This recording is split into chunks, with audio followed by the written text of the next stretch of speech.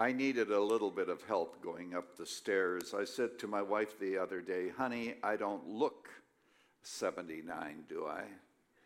She said, No, you don't, but you used to. I wonder if all of you realize how fortunate you are to be in this church. Your missionary vision, I don't know of another church I've ever attended that has such a worldwide missionary vision, that has so much history and so much faithfulness. And you know, in a day when evangelism is no longer considered important and people are into other issues, what a wonderful thing it is that you have this opportunity to attend a church that keeps focusing on the gospel with such clarity and conviction. And I have to tell you that if I lived closer to your city, your pastor Eric and I, we'd be hanging out an awful lot of times, because he and I, as we connect, I mean, this man, you may not know this, but he is so well read. He keeps asking me, "Have you read this book? Have you read that?" I don't even have time to read my own. So what a wonderful opportunity it is to be here and to be in the pulpit where Pastor Wiersbe once spoke. Well, as a beginning, I do bring you greetings from the wonderful city of Chicago, the city of righteousness, love, truth, and justice. Eric, did you have this cold snap that we had in Chicago about 2 weeks ago? It was bitterly cold. It was so cold that according to the media, and if it's in the media, you know that it's true, it was so cold that some members of our Chicago City Council were actually seen with their hands in their own pockets. I'll tell you, it was cold in Chicago. What a delight it is to be here, and be here tonight. Now, even though, Eric, you were speaking to the people there directly into the camera, they're listening right now, aren't they? They're picking it up, and tonight, be here. I mean, you say, "Well, I have other plans." No, change them. Reject that thought. You say, "Well, we're meeting with people." Bring them. We have room here, and if not, if worst comes to worst, watch online, which is all totally legitimate and right, and we're so thankful for technology when it works. And so we greet all of you, but be back tonight. If you're listening in your families at home, join others, because we're going to talk about suffering for the cause of Christ, and I've kind of entitled it, I reworked the message just for you this morning. It's going to be entitled something like "Toward a Philosophy of Suffering for Jesus in a Woke Generation." Some of you older people don't know the meaning of the word woke. Well, you have to get woke. And by the way, the people who are in Germany, you know, my parents were Germans, but they came to Canada, and they were in the Ukraine, and so they spoke German at home, so I know a little bit of German too. German, by the way, is the only language in which you can say "I love you," and it sounds like a threat. Ich liebe dich. Really? You want to settle that out in the hall? God bless you. What a marvelous topic, a pandemic of hope. And that's what we're going to talk about. All of us know about the pandemic, how bad it has been, and how social distancing, that's one of the reasons I will not necessarily connect with you very closely, because of social distancing. And after all, I am of age to, well, you know what they say about people who are almost 80 years old. By the way, I wrote a book entitled "Pandemics, Plagues, and Natural Disasters," and I want to throw in just one little point that I make. If COVID-19 is out of God's hands, then we are out of God's hands, because any one of us could get it and we could die of the disease. As the saying goes, Jesus and COVID are everywhere. And so what we need to do is to recognize that while there's a human element, and we commit ourselves to social distancing and masks, which one doctor described as putting up a chain link fence to keep out mosquitoes, while we commit ourselves to this, at the same time, we recognize that ultimately we are in God's hands. And we need to keep that in mind tonight. I give that to you as a word of encouragement. Unleashing a pandemic of hope. In order for us to get to this, we have to ask ourselves the question, how big is your world? How big is your world?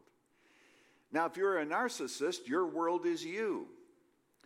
Some of you perhaps are married to a narcissist. A narcissist always asks two questions, consciously or unconsciously, namely, how do I look and how do I feel? They have huge mood swings in order to control those around them because they have to be the bride at every wedding, the corpse at every funeral, and the baby at every christening.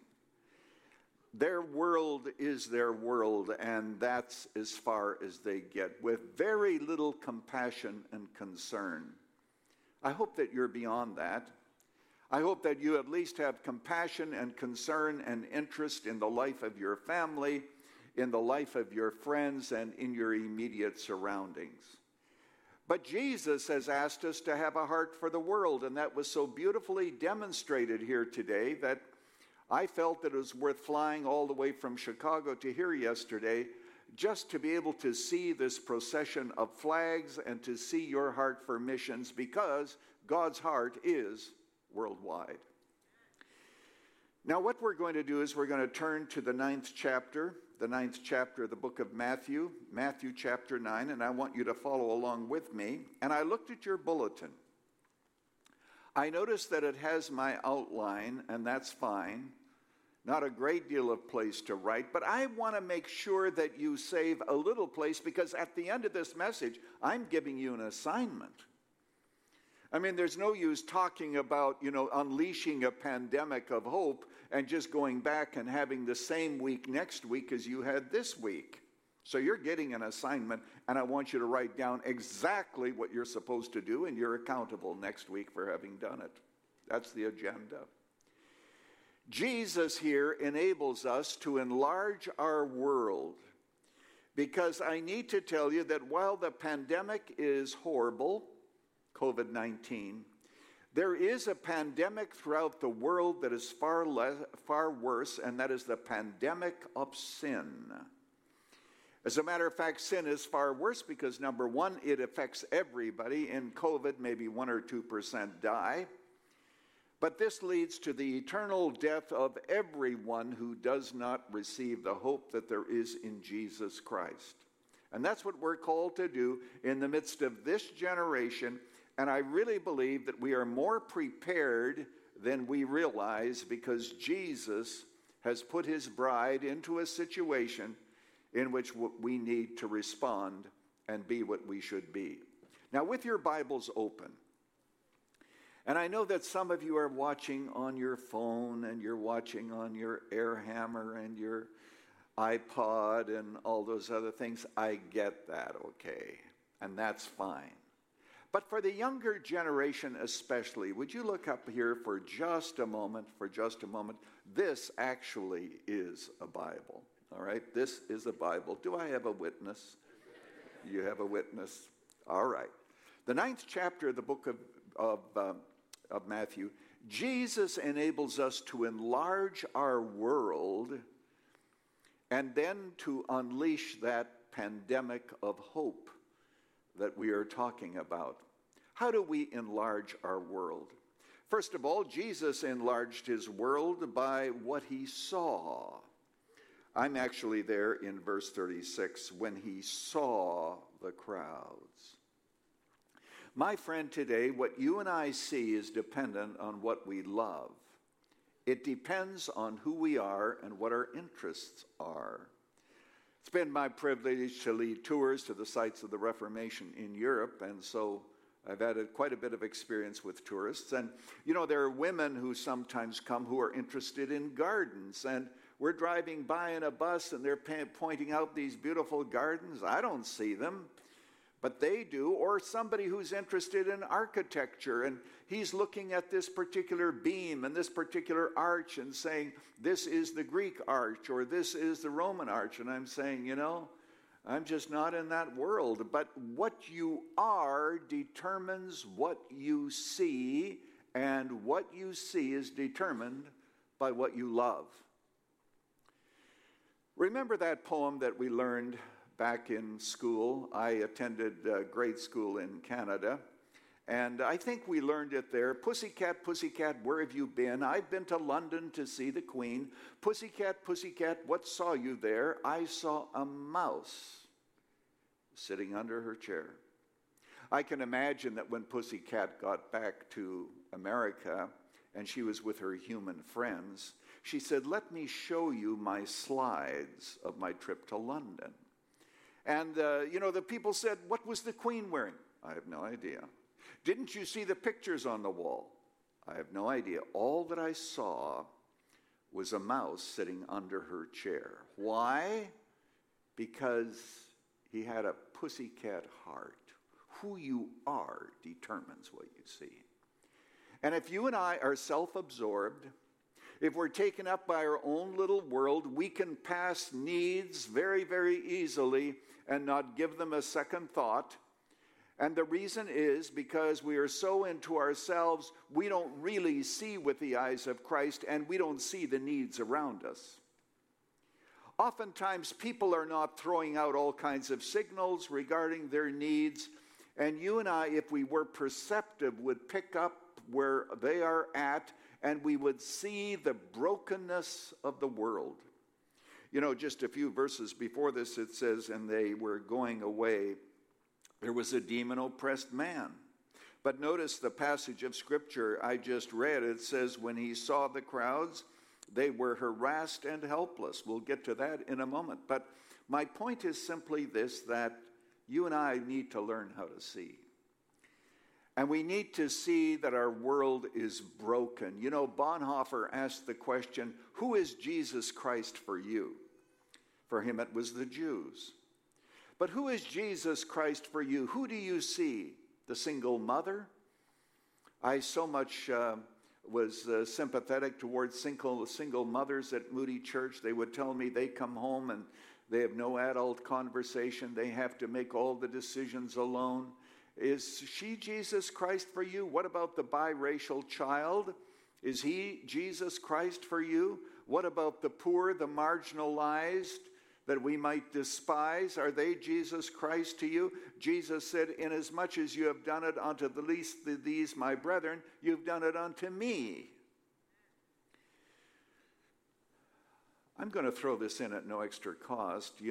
At Christmas, I remember when I was younger, I used to preach about the innkeeper at Bethlehem. That innkeeper has been so vilified. And you know what the funny thing is? There is no mention of an innkeeper. And yet he's been vilified all this time. If I were there, I'd have allowed Mary and Jesus into the inn. You have an opportunity to invite Mary and Jesus into the inn. Jesus said, if you do it to the least of these, my brethren, you've done it to me. We can invite Christ into our homes if we have eyes to see. How do we unleash a pandemic of hope? By what we see. Notice also by what we feel. Jesus, the Bible says, and I already read it to you, he saw the crowds and had compassion on them because they were harassed and helpless, like sheep without a shepherd. Do you have compassion for our young people today being born and raised in single-parent families? I think that one of the greatest tragedies in America, there are about 30 or 40 million kids tonight who are going to go to bed with only one parent in the home. With all of the abuse and all of the hurt and the brokenness and the demonization, do you and I actually feel that? Or have we so isolated ourselves? We've so put ourselves into a bubble that all that really matters is our happiness, our success, and we don't see like Jesus saw, and we don't feel like Jesus felt. So what you and I must do is to repent, and we must say, God, I have to begin to feel. I have to begin to repent of my judgmentalism. I need to be sure that I am willing and extending myself on behalf of those who tonight and today are in great pain. And some of those might be close around us, but if we don't have eyes to see and if we don't feel, we'll miss the opportunity. I think, for example, of the story of the Good Samaritan. The Good Samaritan is going along. He sees this wounded man, and he saw somebody to help. Remember that the parable was told in answer to the question of who is my neighbor. And Jesus used a Samaritan because the Samaritans were despised. They, of course, were of mixed race, as you well know. But he's going along. He doesn't say to the wounded man, now, why did this happen? Why were you out so late? Why didn't you bring any guards with you? Are you here legally or illegally? And what race do you belong to? No, he saw somebody to help and he helped him. And you know what the Bible says? He had compassion on the man. Have you and I come to the place in our lives where we see only our own world and we don't have compassion? I know a ministry that I'm close to because a relative is involved in it where you have Syrian refugees. This man ministers to them. He connects with certain people. I won't go into detail regarding getting vegetables for them. He's invited into their homes. He's befriended them. They're even asking him now to pray in the name of Jesus in their homes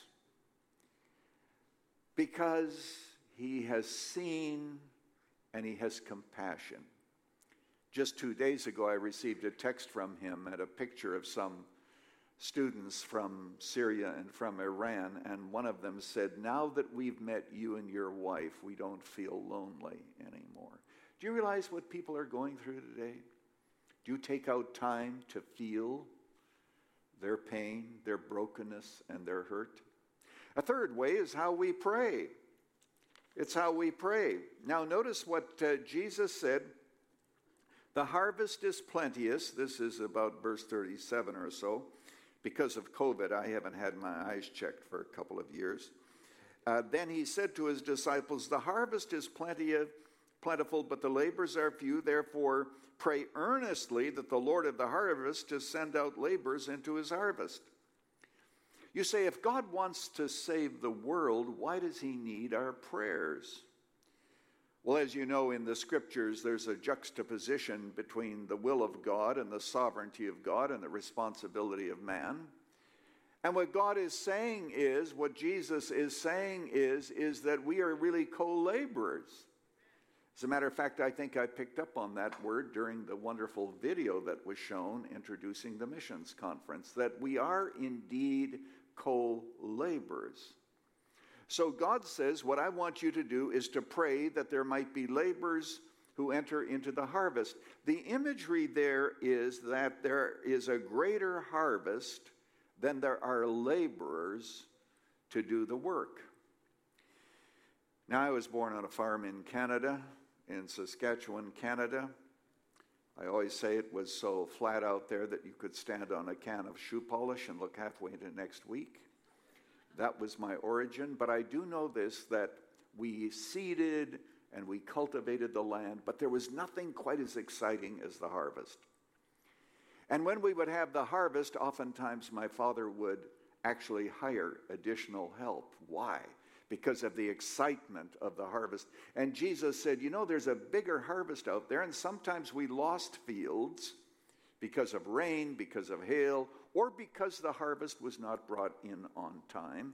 And what Jesus is saying is, the harvest is way out there. The laborers are few. So what you need to do is to pray that the Lord of the harvest will send forth laborers into his harvest field.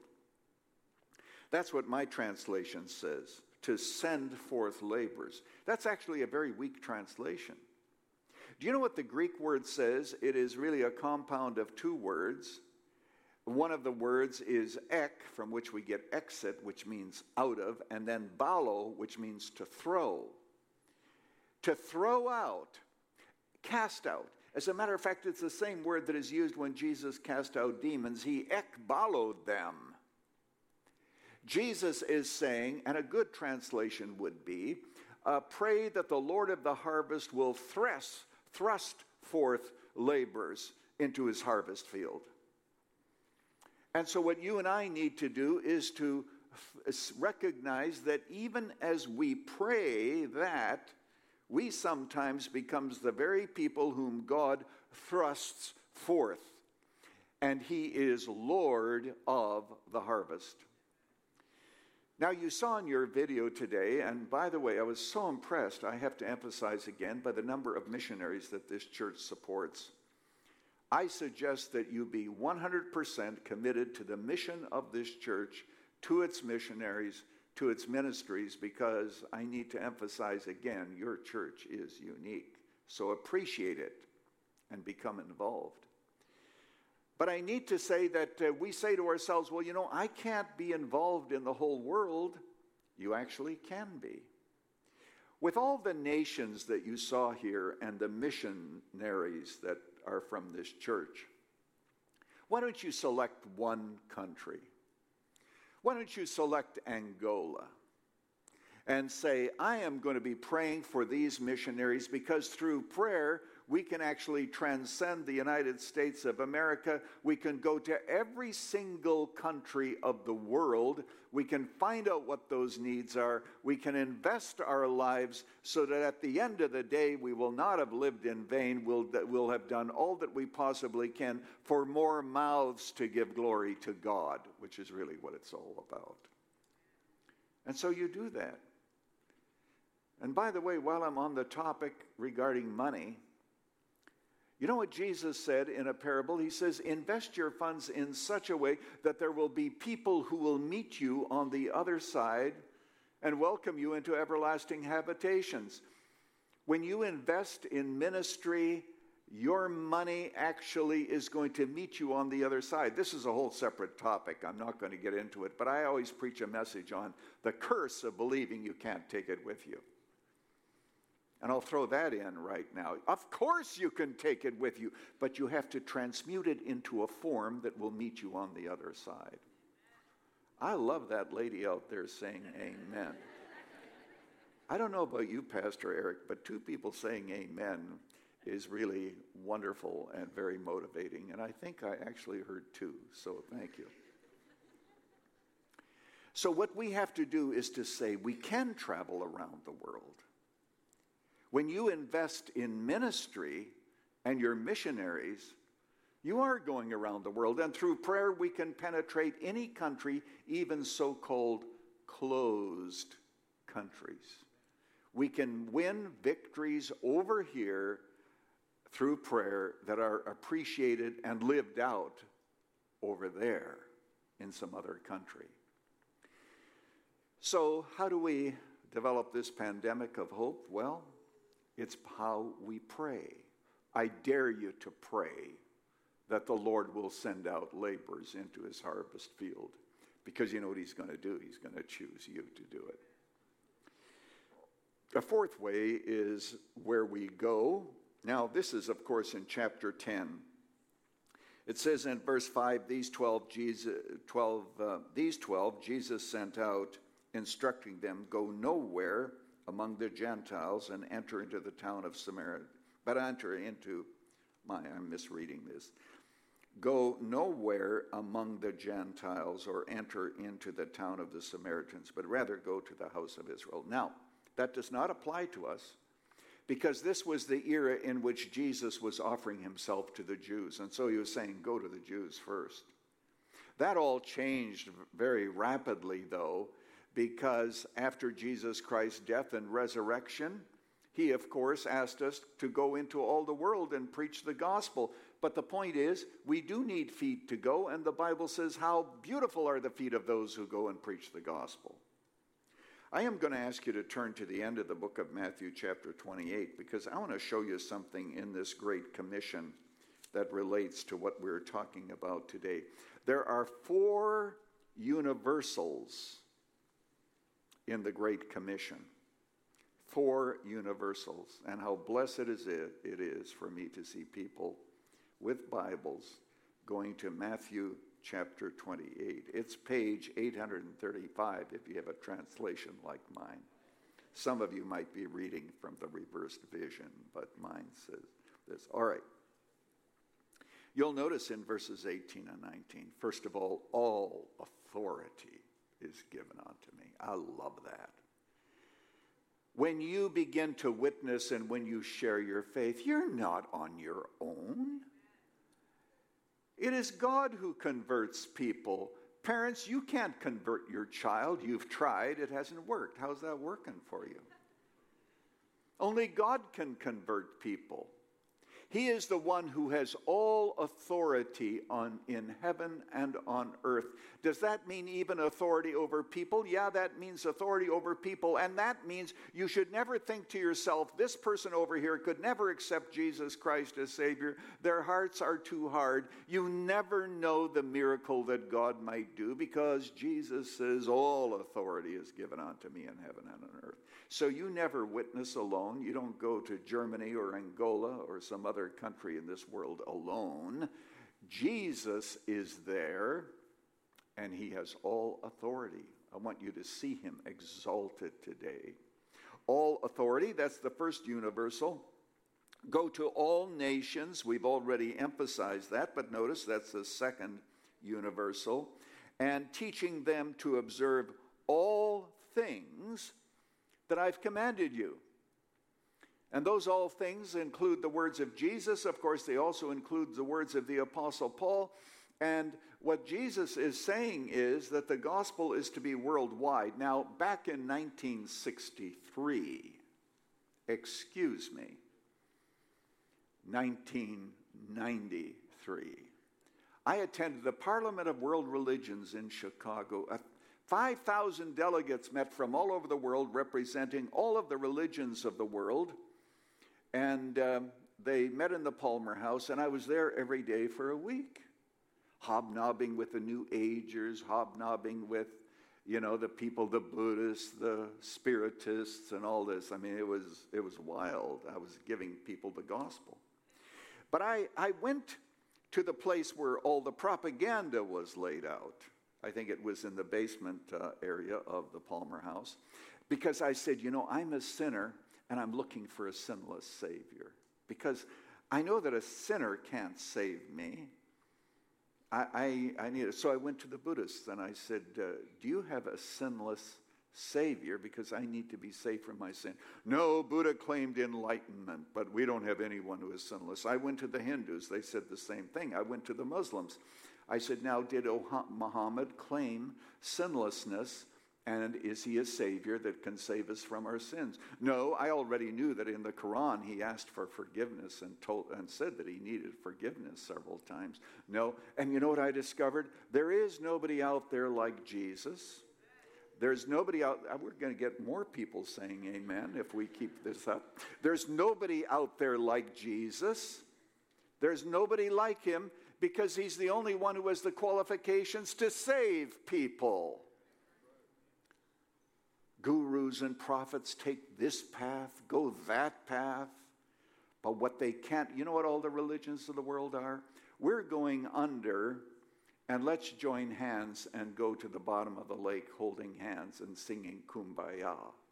Jesus is the only one who can scoop us up, present us to God as absolutely perfect, clothed in his righteousness, accepted by God and the basis of his work, and be as accepted by God as he is. Fact. When the Bible says we're heirs of God and joint heirs with Jesus Christ, what that actually means is that whatever belongs to Jesus is going to belong to us. I mean, this is mind-boggling.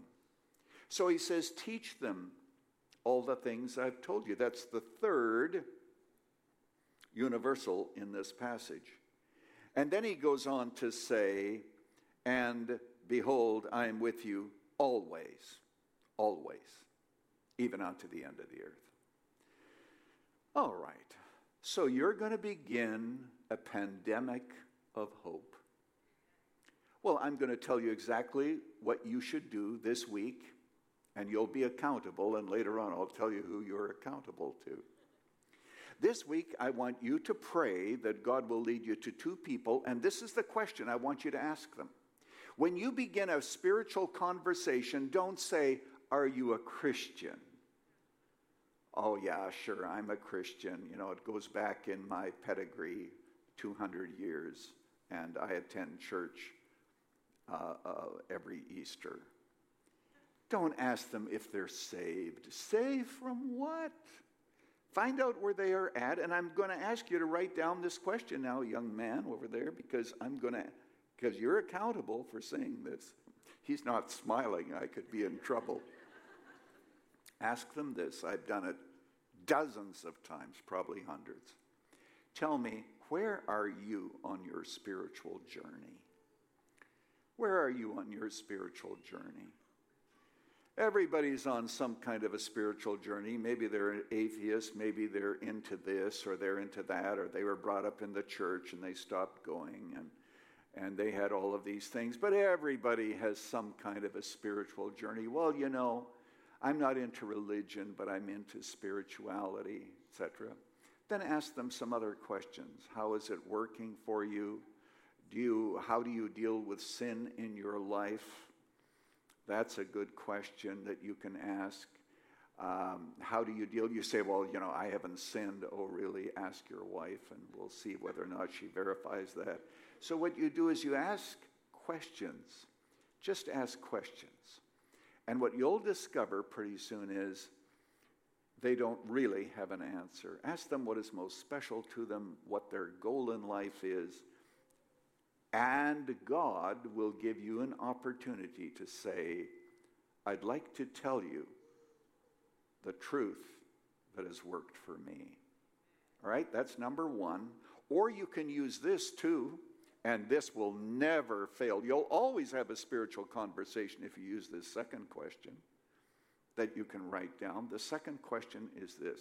It's not really a question, and it's a little long, so I'm going to repeat it so that you can write it down. It goes like this.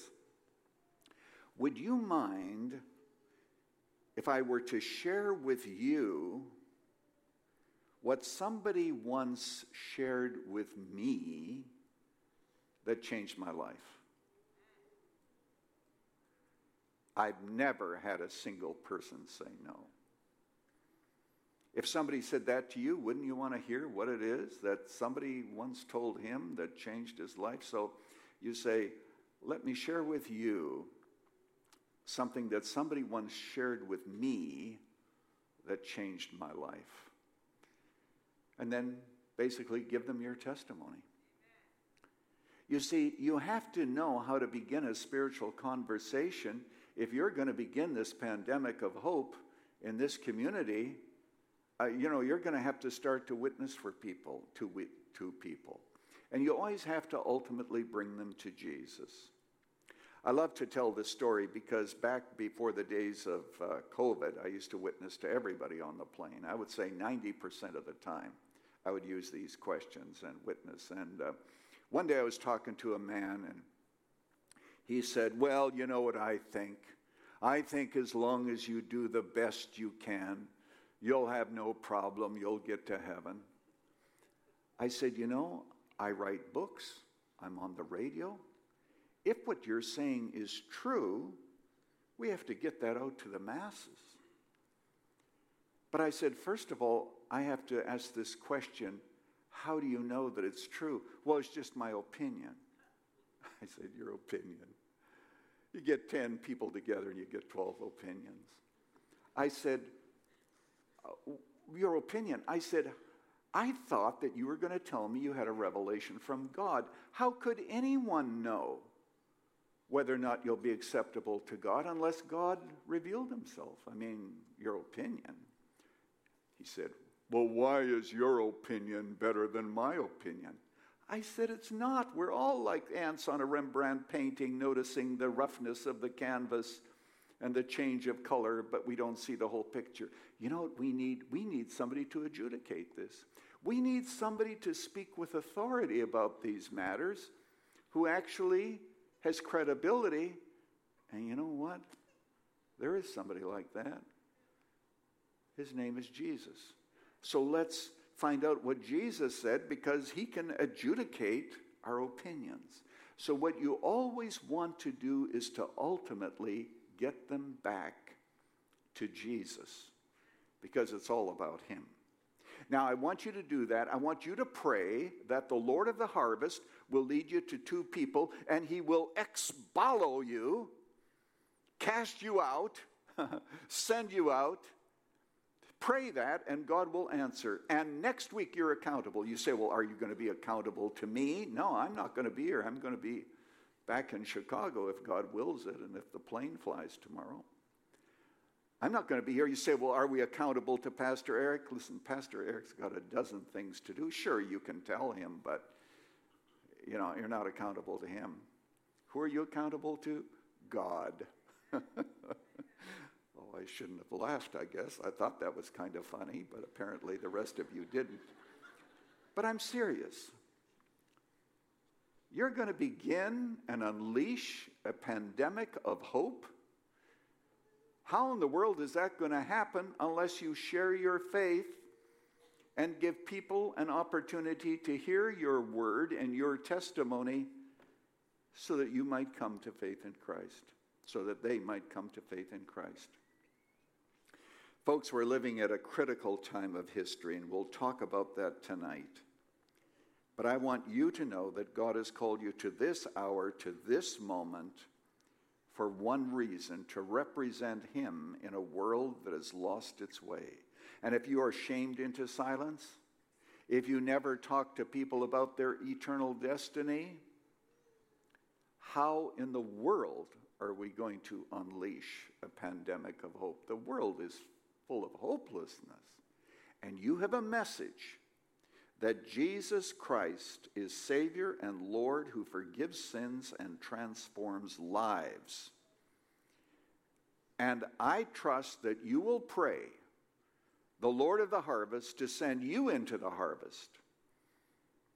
It might be your backdoor neighbor, it might be a coworker. Wherever it is, represent Jesus. Our Father, we want to thank you today for the fact that you have called us to this hour. I thank you so much for this church. I thank you for Pastor Eric. I thank you, Father, for its missionary vision. Thank you for the missionaries that we heard about and that we saw, and for the flags that represent the nations. And thank you that someday people from every tribe and tongue and nation are going to be before the throne. Help all of us to know what we should do to bring that about. And Lord, it is a big prayer, but I pray that from this church there might be a pandemic of hope in a day of despair. In Jesus' name.